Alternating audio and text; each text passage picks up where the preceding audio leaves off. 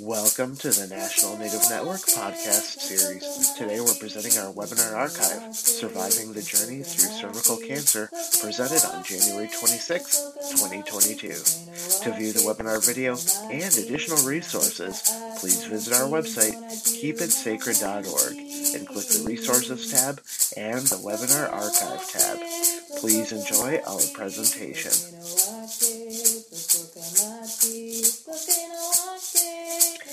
Hello, my name is Mike Lett with the National Native Network, a program of the Intertribal Council of Michigan. Welcome to the NNN webinar series on cancer risk reduction in Indian Country. This webinar is titled Surviving the Journey Through Cervical Cancer.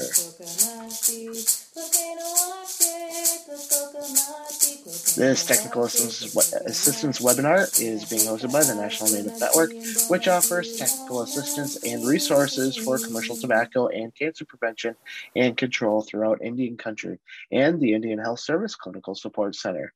Your presenters today are Amanda Youngers, certified nurse midwife at the OE8 Health Center, and special guest Amanda Grover, who is a cervical cancer survivor. We're pleased to offer continuing education credits for participants in this webinar. No commercial interest support was used to fund this activity. This activity is designated one contact hour for nurses and physicians. And to obtain a certificate of continuing education, you must be registered for the course, participate in the webinar in its entirety, and submit a completed post-webinar survey. Surveys will be emailed within 24 hours of the conclusion of this presentation. At the conclusion of this activity, the healthcare team will be able to examine the progress and lifetime risk for cervical cancer in women with an abnormal pap smear, identify best practices for referral and treatment of cervical cancer, and participate in the experience of one cervical cancer survivor regarding her journey with cervical cancer treatment during the pandemic. If you have any questions, please type your questions into the question box in your Zoom panel. Questions will be answered during the last few minutes of the webinar. And now at this time, I will throw it to Amanda Youngers. Fantastic. Good afternoon, everybody. Thank you for joining us again on this Wednesday afternoon.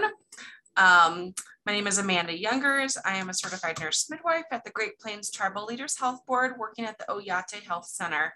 And I'm pleased to be here again with you today and really honored to have Amanda Grover be with us today to talk about her journey through cervical cancer, especially in the light of the COVID pandemic. So let's open up and just kind of review some of the stuff that we had talked about again with last week.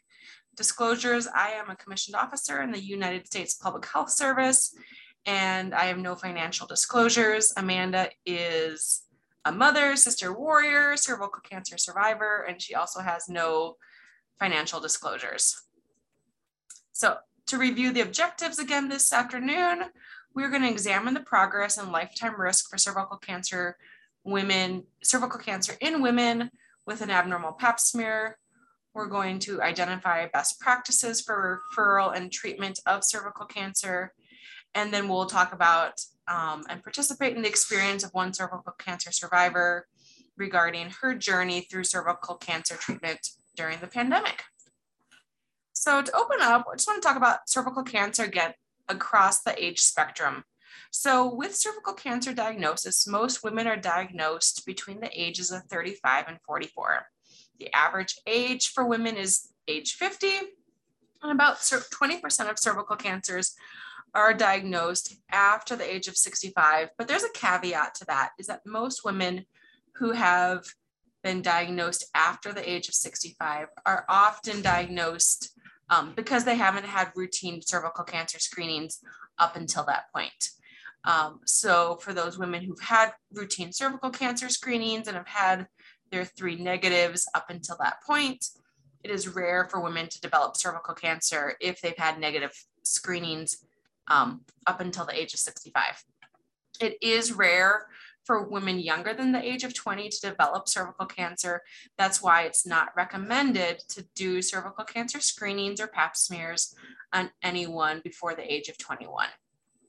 Fortunately, for many women who've been diagnosed with cervical cancer or precancerous lesions, the 5-year survival risk for all women with cervical cancer is 66. Certainly, if we were to stratify that with precancerous lesions versus adenocarcinoma and the stages, the earlier it's caught, like every other type of cancer, the survival rate goes up quite a bit. Here's looking at cervical cancer changes. So last week we talked about the HPV infection entering the reproductive tract through the cervix and entering that transformation zone in the cervix. And you can see that on the first part of the slide here, that the HPV infection goes into the cervix and really can lay dormant for many, many years and create a persistent infection. Sometimes that HPV infection for most women will clear within a couple of years spontaneously and never go on to cause abnormal changes. It's not until the HPV infection continues to grow up through the cervix again that it creates a persistent infection anywhere between 1 and 10 years before it creates an invasive cervical cancer. Of the women who have cervical cancer, about 30% of them will have invasion by 30 years. But you can see that that's a long time from the time you first get infected with an HPV virus until you get invasive cervical cancer. So again, that early diagnosis, early detection, and treatment of those precancerous changes. And that's where we're gonna focus our discussion today is on that CIN 2 to 3, and what do we do with those and how do we treat them? So again, just to review pap smear screening guidelines, again, under the age of 21, no one needs a pap smear. Really, we should be focusing on primary prevention at that time, getting young men and women vaccinated with the HPV series, either their 2 or 3 shots. And then once a woman turns 21 to age 30, doing her pap smears every 3 years, as long as they're normal. We'll talk a little bit more about what to do in certain situations, as well as for those abnormal exams. But if they're normal, they only need a pap smear every 3 years. Once a woman turns 30, she can have a pap smear every 3 years or co-testing, which is really the gold standard at this point. And the gold standard is pap smear and HPV co-testing. And as long as both are negative, she can resume pap smear screenings every 5 years. And then after the age of 65, as long as she's not immunocompromised, had a solid organ transplant, be on dialysis, have HIV, or have an autoimmune disease like lupus or rheumatoid arthritis, she can discontinue testing at that time. So really, it's all about risk. So when we talk about risk reduction for cervical cancer, it's about deciding when to treat and when to watch. So I know this is a little bit blurry, but you can definitely look at these management guidelines online. ASCCP, that is the clearinghouse for the American Society for Cervical Cancer Prevention and Screening. So they have come up with a consortium of guidelines, and basically it's looking at what is a woman's risk for developing cervical cancer within those screening timelines. So you can see at the surveillance part, her risk of developing CIN3 or greater in a low risk population with a negative HPV is less than 1% at 5 years. So if she has a negative PAP and a negative HPV result, that she can safely return in 5 years, and her risk of developing cervical cancer within that time frame is less than 1%, or less than 0.1%, excuse me, so even lower. And similarly, for the 3-year screening, if she's just getting the cytology, if you're just able to do pap smear screenings at your service site, and maybe your lab doesn't offer the co-testing, you can go out to even surveillance at 3 years. Her risk of developing CIN3, which is a precancerous lesion, is still 0.2 to 0.5%. So still very, very low in that surveillance population. For those women who have maybe had colposcopy, have had a precancerous, maybe a CIN1 or a low-grade squamous intraepithelial lesion, her time frame from returning from 1 year to colposcopy, her immediate risk is 0.6% at 5 years to still less than 4% immediate risk. So really making sure that the women who have had maybe some precancerous cells or the CIN1 go into that 1 year treatment regimen. And then we go into that pink zone, so the colposcopy. So looking at our populations who have maybe a low-grade lesion, which would be a LSIL, so LG-SIL for a pap smear, or maybe had a CIN1 on a colposcopy biopsy. Their risk is between 4 and 24%. So that's an intermediate risk within 5 years. So for those women who come in with a low-grade pap smear, getting them into colposcopy is essential to be able to detect those low-grade CIN1 lesions that may be progressing into CIN2 and 3. And then, of course, our treatment zone. So for colposcopy and treatment, there's a moderate to high risk. So if you have a woman with a ASCUS, it's ASC-H, which means cannot rule out a high-grade lesion, or somebody who has tested positive for high-risk HPV 16 or 18, we know that those particular groups of HPV are much more likely to progress to a CIN3 or an invasive cervical cancer. So getting them into that they have a 50% increased risk of developing CIN3 within 5 years. So getting those women into colposcopy expeditiously so that we can diagnose those lesions sooner is very, very important. Again, what is ASCUS? So I think that's probably the biggest conundrum that as a practitioner we see. So you get this abnormal pap smear and it says atypical squamous cells of undetermined significance. And the way I explain that to my relatives and to my patients is that, you know, the pathologist looked at your cells and he said, well, they don't look normal. And you can see on this slide that that first upper left-hand corner, those are normal, healthy, plump cells. They're not infected. They don't take up a lot of dye on the microscope. And then B is definitely some ascus. So you can see that maybe the dye is taken up a little bit more under the microscope, but they still have pretty healthy cellular walls.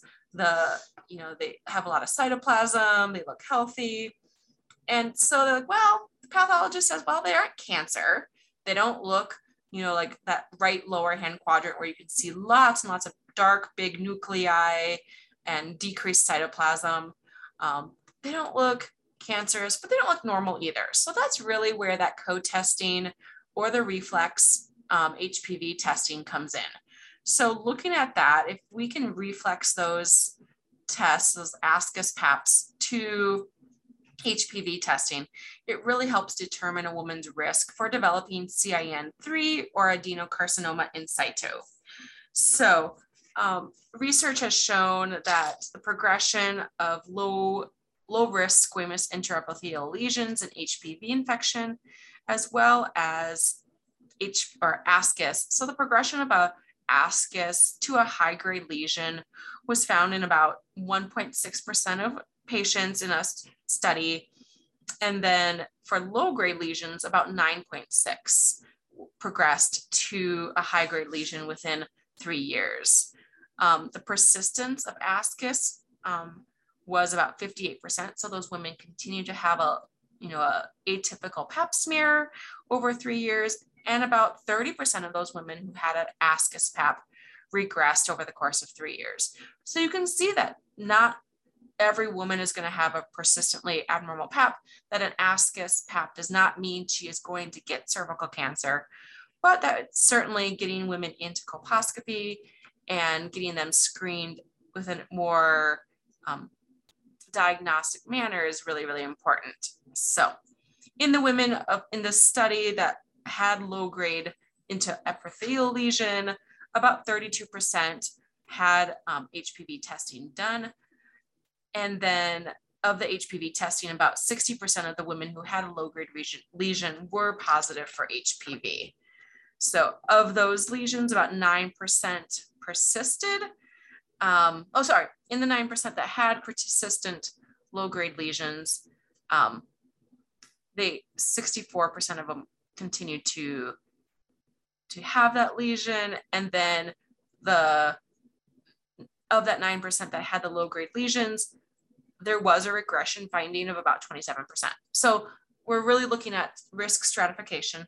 So for those ascus paps and those low-grade paps, yes, we want to get them in for surveillance, which means colposcopy, and for biopsies, but certainly it's not a diagnosis of cervical cancer or even a precancerous lesion at this point. So let me get to the next slide here. There we go. Again, this is looking at the risk management based stratification. So if there is an immediate CIN3, what is the risk? If she has a 4% risk or more of developing a CIN3 in the next 3 years, that's how women are really kind of stratified. So if a woman is having a greater than 4% chance of developing cervical cancer or a CIN3 or greater lesion in the next 3 to 5 years, it's recommended to do colposcopy. So that's how we kind of risk stratify getting women in for treatment. If you don't know, I think that's the biggest thing is like, well, how do I know if somebody needs a colposcopy, or where do I go next if I have an abnormal pap smear? I persistently and consistently use this app. It's an app from the ASCCP. It's free on any smartphone, and you can also download it on your web page. So you can go on to the ASCCP website and get the management-based guidelines and algorithm through their web portal as long as you sign up for it. So this has the most up-to-date, and the guidelines are always changing. So 10 years ago when I started doing women's healthcare, or 14 years ago, we were papping people before the age of 21, and we were, doing colposcopies on 18-year-olds, and even 21-year-olds we would do leaps on. And now it's really decreased. Our intervention rate has decreased, because we've had more HPV vaccination, so we're not seeing as many high-grade lesions as we were 10 to 14 years ago. But also, we know that those early lesions in younger people often regress quicker than if they are 30 and older. So this is a simple navigation menu for women. So if they shows their management, and then you plug in if they're HPV positive. If it's genotyped, if you know if it's positive for 16 or 18 or 45, it gives you that option. Their cytology, if they had a low-grade lesion, if they had an ascus pap. And then also it takes into consideration their previous screening. So if they've had previous abnormal paps, you can plug this into the algorithm, and it gives you a simple, uncomplicated guidance on what their risk is. So I often show women this, okay, I've done your pap smear, it's come back as this. Here's your risk of developing a precancerous CIN3 lesion within 5 years. And so it can be really helpful to guide women in risk reduction, as well as really showing them their risks. Question in the chat section, is this app bilingual? I don't know. That is a very good question. It very well may be offered in Spanish, but I haven't played with the language settings in it. So, and then it also gives figures. So we used to have these, charts with algorithms, and we'd have to kind of follow the algorithms down to see what to do for colposcopy, and then post colposcopy, how to follow up with that. And now this app really makes it seamless on what their management needs to be and how we need to follow that. It also does have special situations. So if you have an immunosuppressed patient, if you have a symptomatic patient, if you have a rarely screened patient, all of those little algorithms and questions come up within the app, so you can easily follow women out. And I think it helps me in my discussion with a patient of, okay, this is where we're at. This is your colposcopy results. Here's where we need to go. And they know that I'm just not making it up, that I'm really following evidence-based guidelines. And that, I think, gets a lot of buy-in for women. So if I'm saying, no, you really need to get this colposcopy. No, I need to refer you for a LEEP. Here's your risk and here's why. It can be really helpful. So she said, Nancy Pina said that, yeah, there's a website in Boston, and she just created a link for that for cervical risk. Yeah, and there's other apps out there. The app is free. The previous app did have a cost. I think it was $10 for the app, but I think the current ASCCP app is free for users. So clinical guidelines, again, these are updated all the time. This one was updated most recently in 2019, and they rely on individual assessments for risk for precancers for that CIN3. And CIN3, we talk about is that lesion or those abnormal cells progress down at least 3/4 of the way through a woman's cervix. And it's not a cancerous lesion. So when a woman has CIN3, she does not have cervical cancer, but she has a greater than 4% chance of that lesion progressing to cancer within the next 5 years. So really the main goal is to identify women that have that CIN3 or a 5-year risk of progressing to cancer. So my client had an abnormal pap smear. What do I do? If you follow your app and it says she needs a colposcopy, refer her. And I think that's the biggest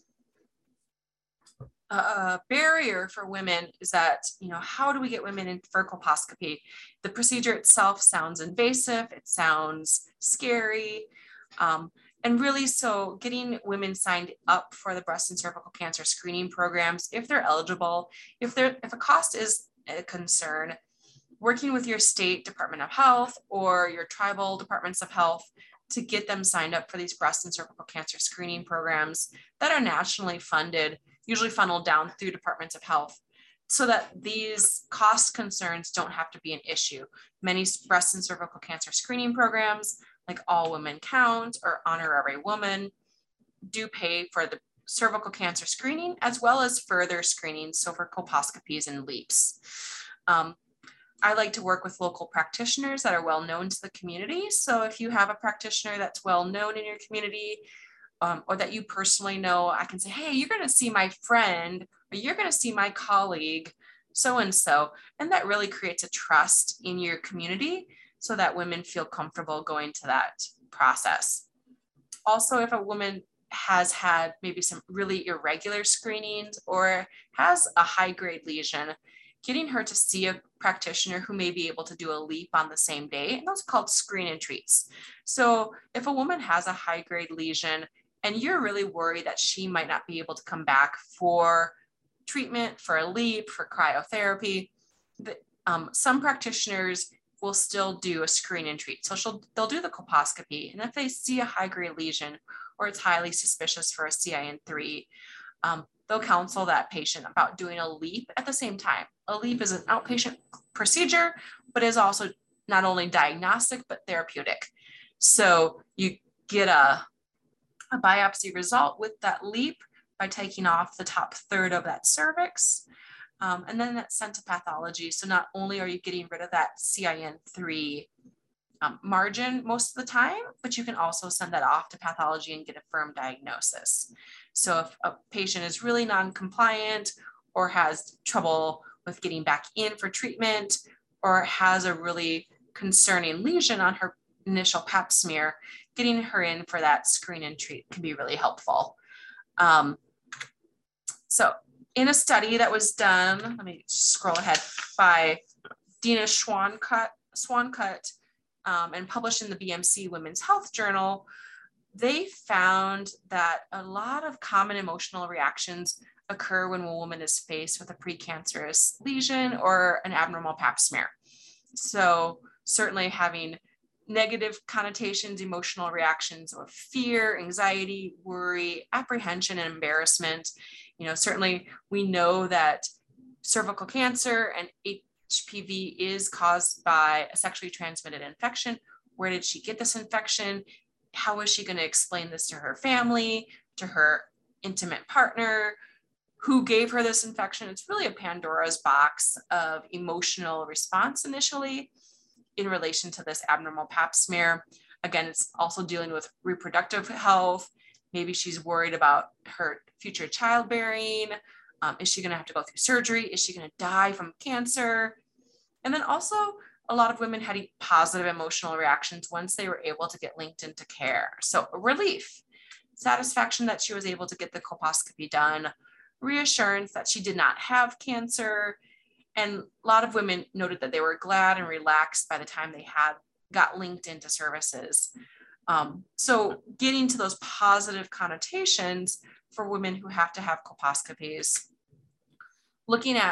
They looked at, in this study, there was a qualitative study, and they interviewed over 600 women who had been linked into services that really, number one, time delays so that the patient doesn't feel rushed, that a staff member reached out to her with the abnormal pap smear results, talked her through the procedure, and tried to get her linked into services as soon as possible. Certainly having a delay until the appointment time created more concern, apprehension. They were less likely to show up. They had to wait. And also waiting at the clinic for an appointment, long waiting times, feeling like she had to wait there forever. But if they were able to get in, as soon as possible, if a nurse also called her the day before her visit, reassured her, talked her through the procedure, that was really important for women in this study. So certainly I've known that if I can get women in as soon as possible and they can get in with somebody that they want to be with, certainly their anxiety and their fear and their apprehension decrease. Also, choices being consulted. Here you're faced with something that you don't have a choice about. You don't have a choice that you've had an abnormal pap smear, but giving women control of what they can't control, I think, is incredibly important. So I often use a video monitor during my colposcopy. It's mounted on the wall, and I give women the choice of whether they want to see their cervix. Sometimes knowing what's going on, seeing their lesions, seeing exactly what's being done is helpful. Some women don't want to know that. And so being given the choice to see their biopsy results and see what's going on can be helpful, can give them control. Offering them a choice of gender. So in Pine Ridge, where I worked previously, we had 2 male OBGYNs and then myself.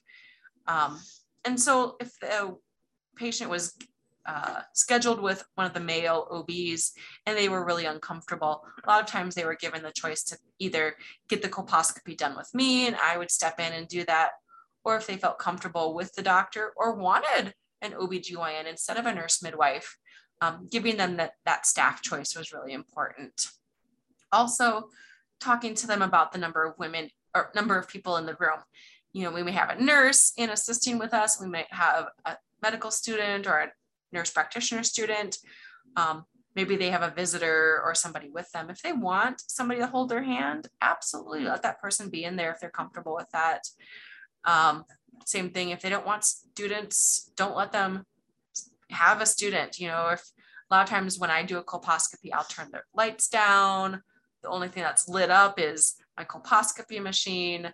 I usually put some music on. I use some aromatherapy, really giving them the sense that this is a calm procedure. I never rush my procedures. I usually try and schedule them for an hour if I can, or I schedule them at the end of the day so that I don't have to rush out and see somebody else. Emotional reaction, we talked about that the staff, when women had a good staff interaction, that they felt acknowledged, that they felt comforted, that they didn't feel judged. Those were really important considerations for people undergoing colposcopy. And then discussion about the results and the appointment value. So telling them, I draw out, okay, this is what CIN1 looks like. This is what CIN2 looks like. This is how far down your abnormal cells go. And as an experienced colposcopy provider, being able to say, this lesion does not look cancerous, or it does look cancerous. When I saw Amanda and we did her colposcopy 2 years ago, I was like, wow, I'm concerned.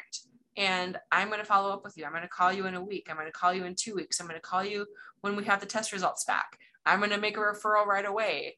And being part of that process so that women feel like they are definitely in control of something that's through the whole journey.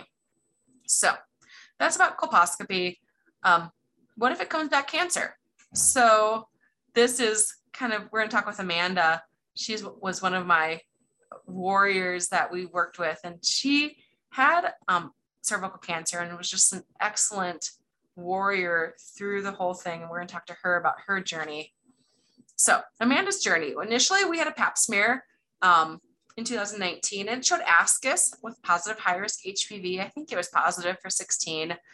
And at that point, she was like, well, I just want to kind of wait it out. And I was like, okay, like I really want you to come in for colposcopy. But we lived in a rural reservation in Pine Ridge. She lived in a community that was 60 miles away as well. So that was difficult for her to come over to Pine Ridge to get the colposcopy. I couldn't do it in my outreach clinic.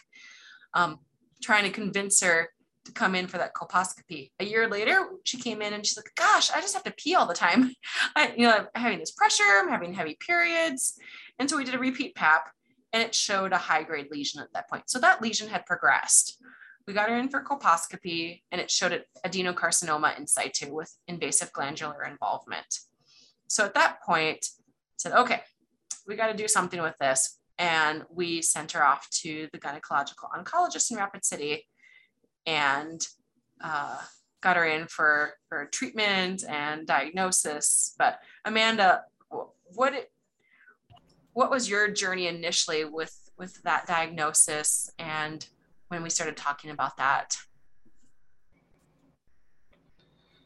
Everything at the beginning was just fast paced. You got me into the doctor right away with Dr. Fredrickson and Rapid. And from that initial appointment, everything was just fast paced. I was there on a Thursday, and then Monday they wanted to start my treatments with me. Yeah. So what did you said that your tumor, and we actually saw your tumor on the colposcopy. I remember seeing it, like there was just big white lesion on your cervix that was kind of protruding. And initially it was like the size of a plum, wasn't it? Yep. So you got right in and they started you with chemotherapy and radiation right away. Is that correct? Yep. Okay. So you got a port put in, you got started on your radiation treatments, and you had to travel from Martin to Rapid City, and that's about a 2-hour trip. So tell me how it was, because we had to navigate Contract Health. We had to navigate getting all those things approved through the Indian Health Service because you were uninsured as well. But it seemed to move pretty quick. And then you had to be away from your family. Luckily, you have a sister that lives close by and you were able to stay with her. Yeah. It was hard. Just being away from my kids, that was the hardest. Yeah. But without my sister, I don't think I could have done it because I could never have afforded to be in Rapid 5 days a week because I had radiation Monday through Friday and then chemo on Mondays. Yeah, that's a lot of visits. And it takes a lot of travel and coordination, and you're just not feeling good either. So, and then like 2 weeks into your treatment plan, you got COVID. We're in the middle of a pandemic as well. How was that navigating COVID and treatments and well, I was able to continue with my radiation, but I had to be the last patient of the day. But they had to cancel chemo for 2 weeks just because of the compromised immune system. Yep. But they were still able to do my radiation, which was the most important part at the time. Yeah. Yeah. So what kind of radiation did you have? What did that consist of? I did 6 weeks of external radiation, and then I had 2 rounds of brachytherapy, which is really actually 4 rounds, but I had to stay 2 nights in the hospital where it's just live radiation straight to the tumor. Yeah. So they actually insert a probe to radiate that tumor right away. Yeah. Yep.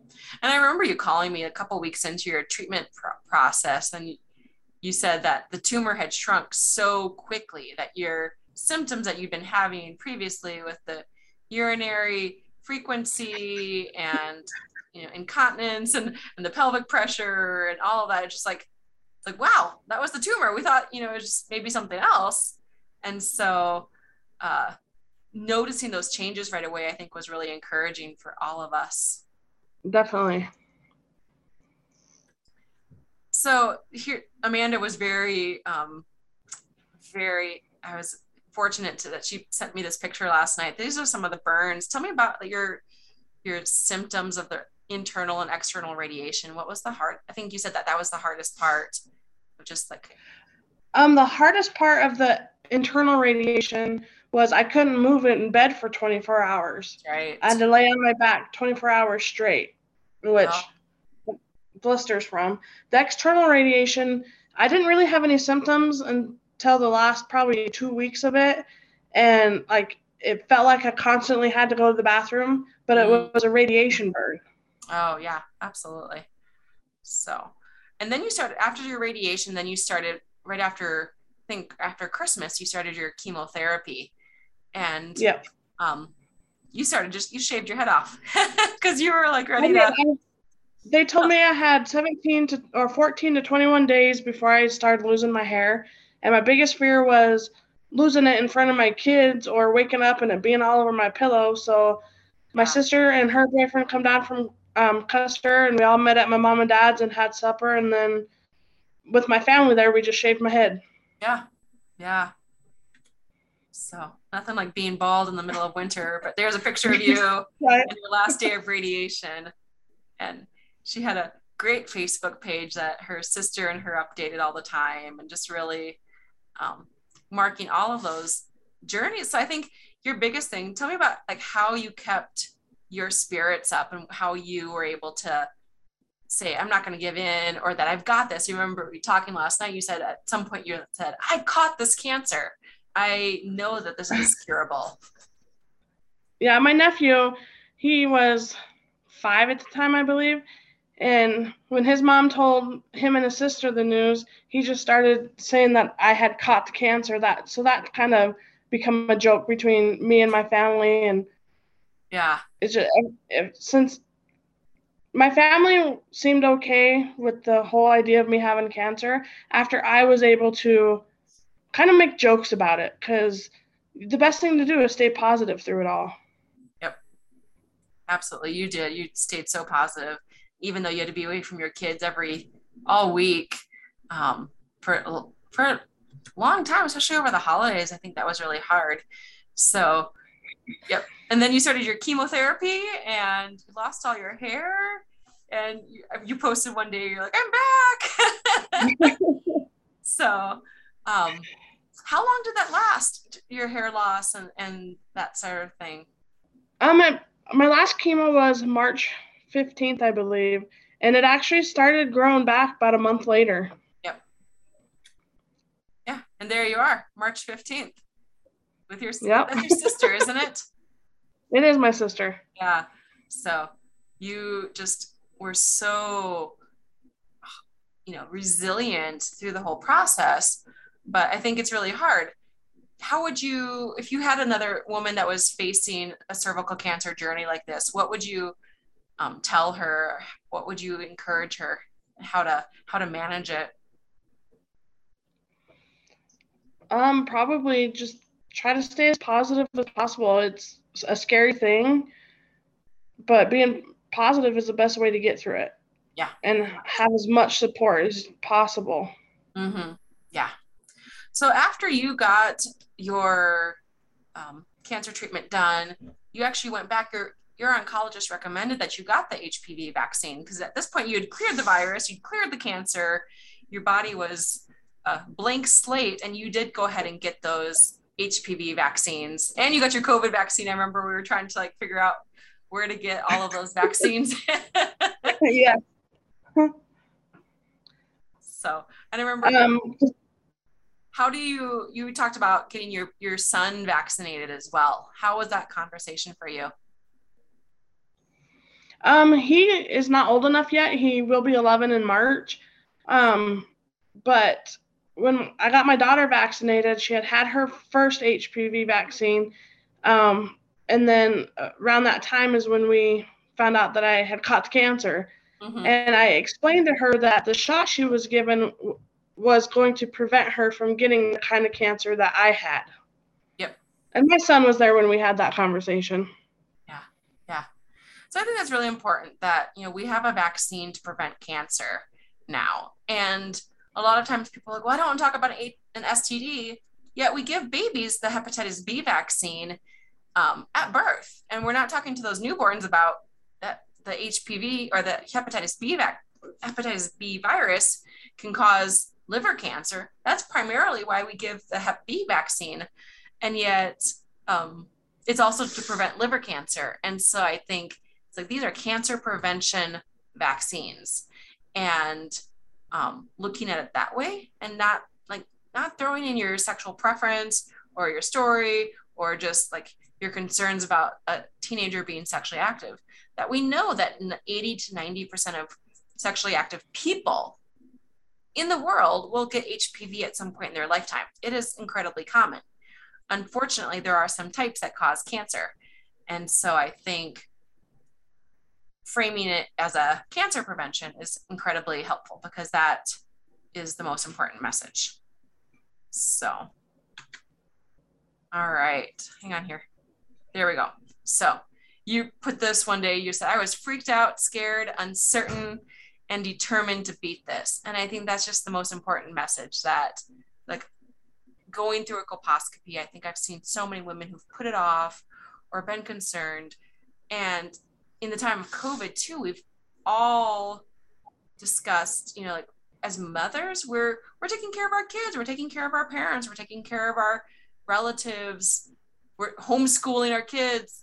And a lot of times we aren't taking care of ourselves. So I want to applaud you for, even in the middle of all of this pandemic and uncertainty, that you were able to be determined to beat this and take care of yourself. So really, as we go forward in caring for women, that we make them a priority and honor them. So I think that's so important, is that when I have a mom come in for her pap smear, I'm honoring you. This is your time. Like, thank you for taking care of yourself, because we know that we can't have healthy children. We can't have healthy families if we don't have healthy moms and healthy women. So really making sure that we link them into care, and then walking them forward in a way that we can get them to, get them into colposcopy. So I have lost patients in the last year with cervical cancer, some older than Amanda, some younger than Amanda.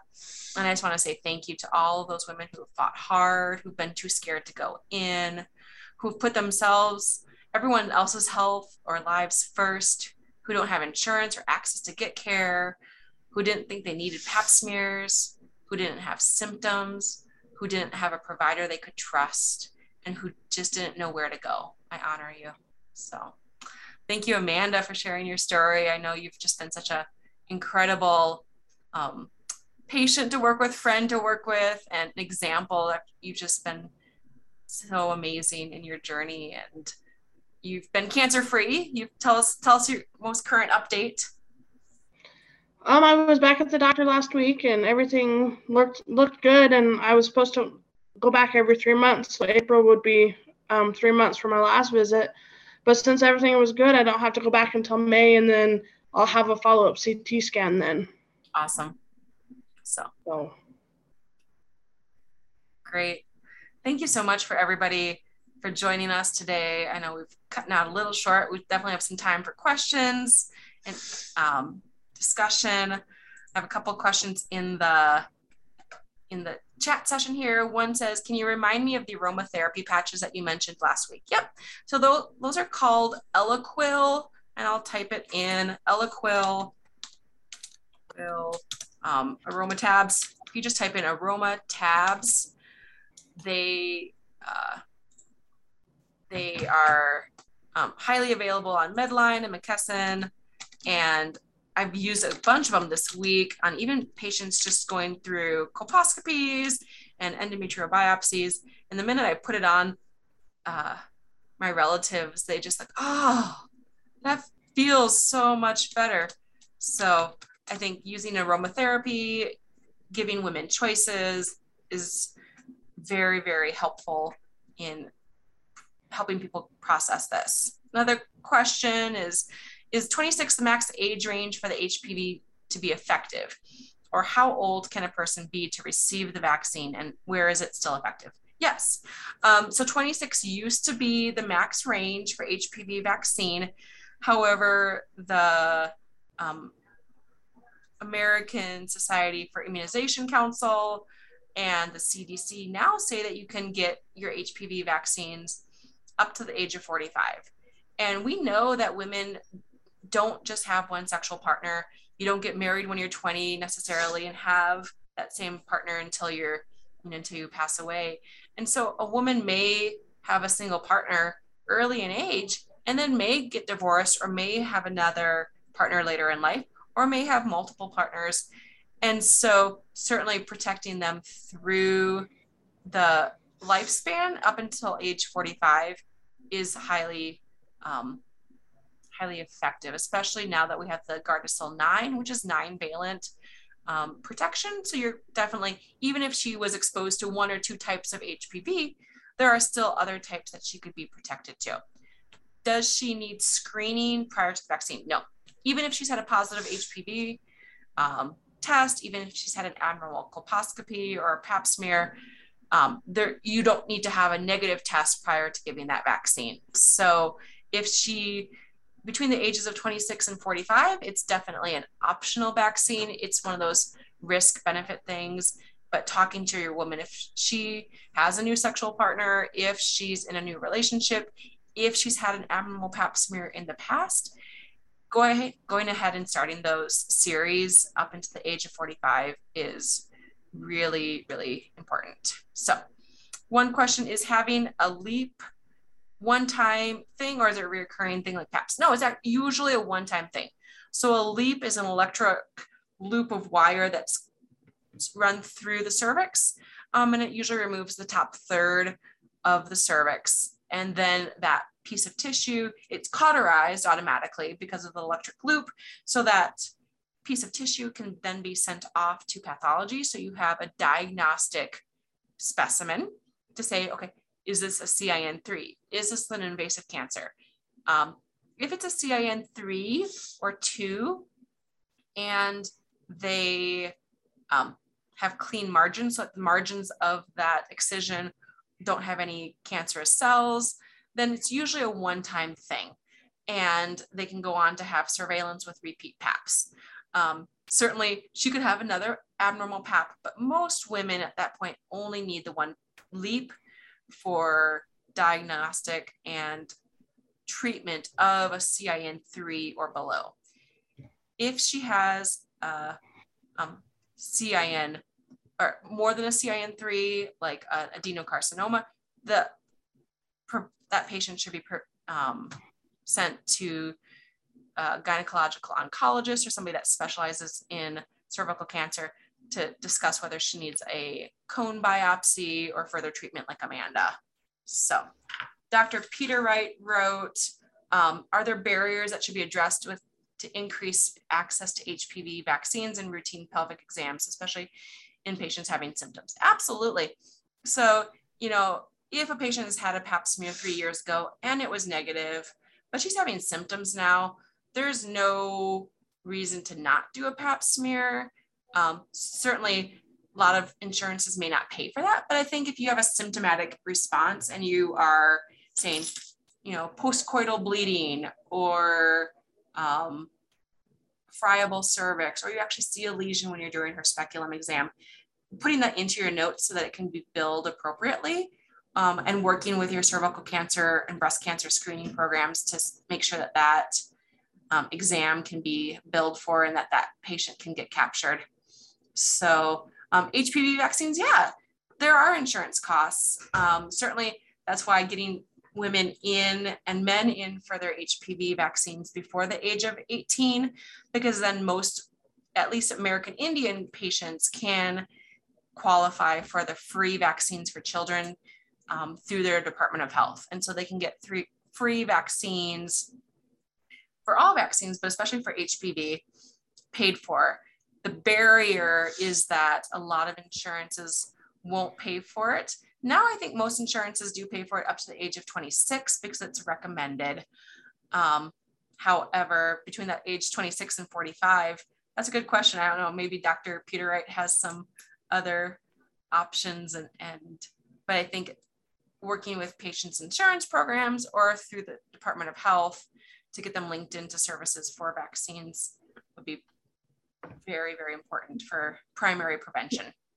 Hey, Mandy. Yes. Can I just throw out there, if any providers have patients that are around my age that did not have the HPV vaccine, to push them to get it now, because when that vaccine was out, I was already on my own. Yep. They didn't have it when I was 11 years old. Right. Yeah. So there's a lot of us that are in our early 40s that weren't eligible for the vaccines when they first came out. So that is a discussion that we need to kind of reopen for patients. Certainly for American Indian patients, if you're seeing them through a tribal facility or an Indian health service, even if they fall into that 26 to 45 age group, we should be able to provide those vaccines free of charge to patients if they're coming through those tribal agencies. So working with your pharmacy committees to making sure that that access is available for them.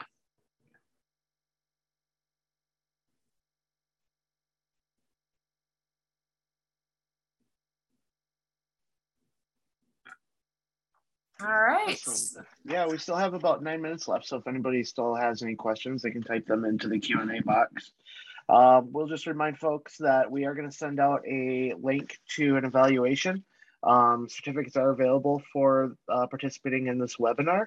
So within the next 24 hours, we will be sending out a link to SurveyMonkey in order to just kind of get some feedback on how we did today, along with being able to offer your certificates for participating in today's webinar. We do have one presentation scheduled coming up on March 30th on smoke-free tribal housing policies. If folks want to learn more about that, visit keepitsacred.itcmi.org/events. Check out March 30th, and then you can find more details there to register for the presentation. Yeah, I don't see too much more in there for. There's just one more question. Is there one in the chat? That's okay. Thanks. Yeah. So is there anesthetic during LEAP procedure? That would seem like a barrier, if not absolutely. Yeah. So during the LEAP, they do a cervical block. So they usually put lidocaine or Marcaine into the cervix prior to that procedure. It's usually done as an outpatient procedure. So that makes it very helpful for women who are at risk of poor compliance or difficulty getting in for follow-up care, offering them, if they have a high-grade lesion with a CIN3, you can definitely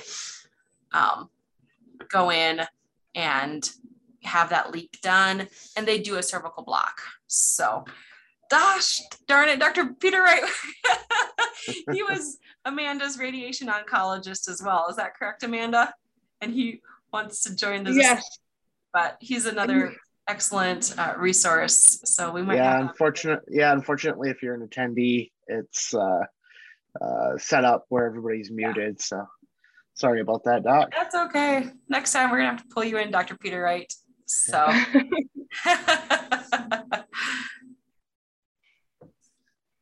yeah, so they do anesthesia on that. And then if there's any additional questions, Amanda's contact info is on the screen right now. But with that, I think that we're pretty much out of questions. Oh wait, there's one more right there. Okay, does every facility do biopsies different? So the colposcopy procedure is a pretty standardized procedure. Some people do it with like an old binocular lens, colposcope. I do mine with a digital camera colposcope so that I can have the screen so I can show patients what their biopsies look like and where I'm examining if they want to. I have found for me that's very helpful teaching. For some people, they don't want to do that. They've learned with the old fashioned colposcope and they proceed that way. But the biopsies themselves are pretty much done the same way with a tincture, little colposcopy biopsy, and with acetic acid, which is vinegar. So most facilities would do the biopsies the same way. Basically your preference as far as colposcope and how you relate to patients. I think everybody has a different bedside manner. So that's the most important thing, is finding a practitioner that you are comfortable referring your patients to so that they do their procedures in a way that the patient feels most comfortable.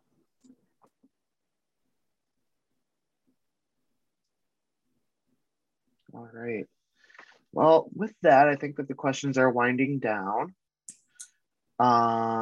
So again, we're going to send out an evaluation in the next 24 hours. So keep an eye on your emails for that. We'll go ahead and get that sent out for everybody. And with that, we will go ahead and wish everybody a happy rest of the day. Great. Thank you so much, guys. Thank you very much. Really appreciate it. Have a great day. Thank you.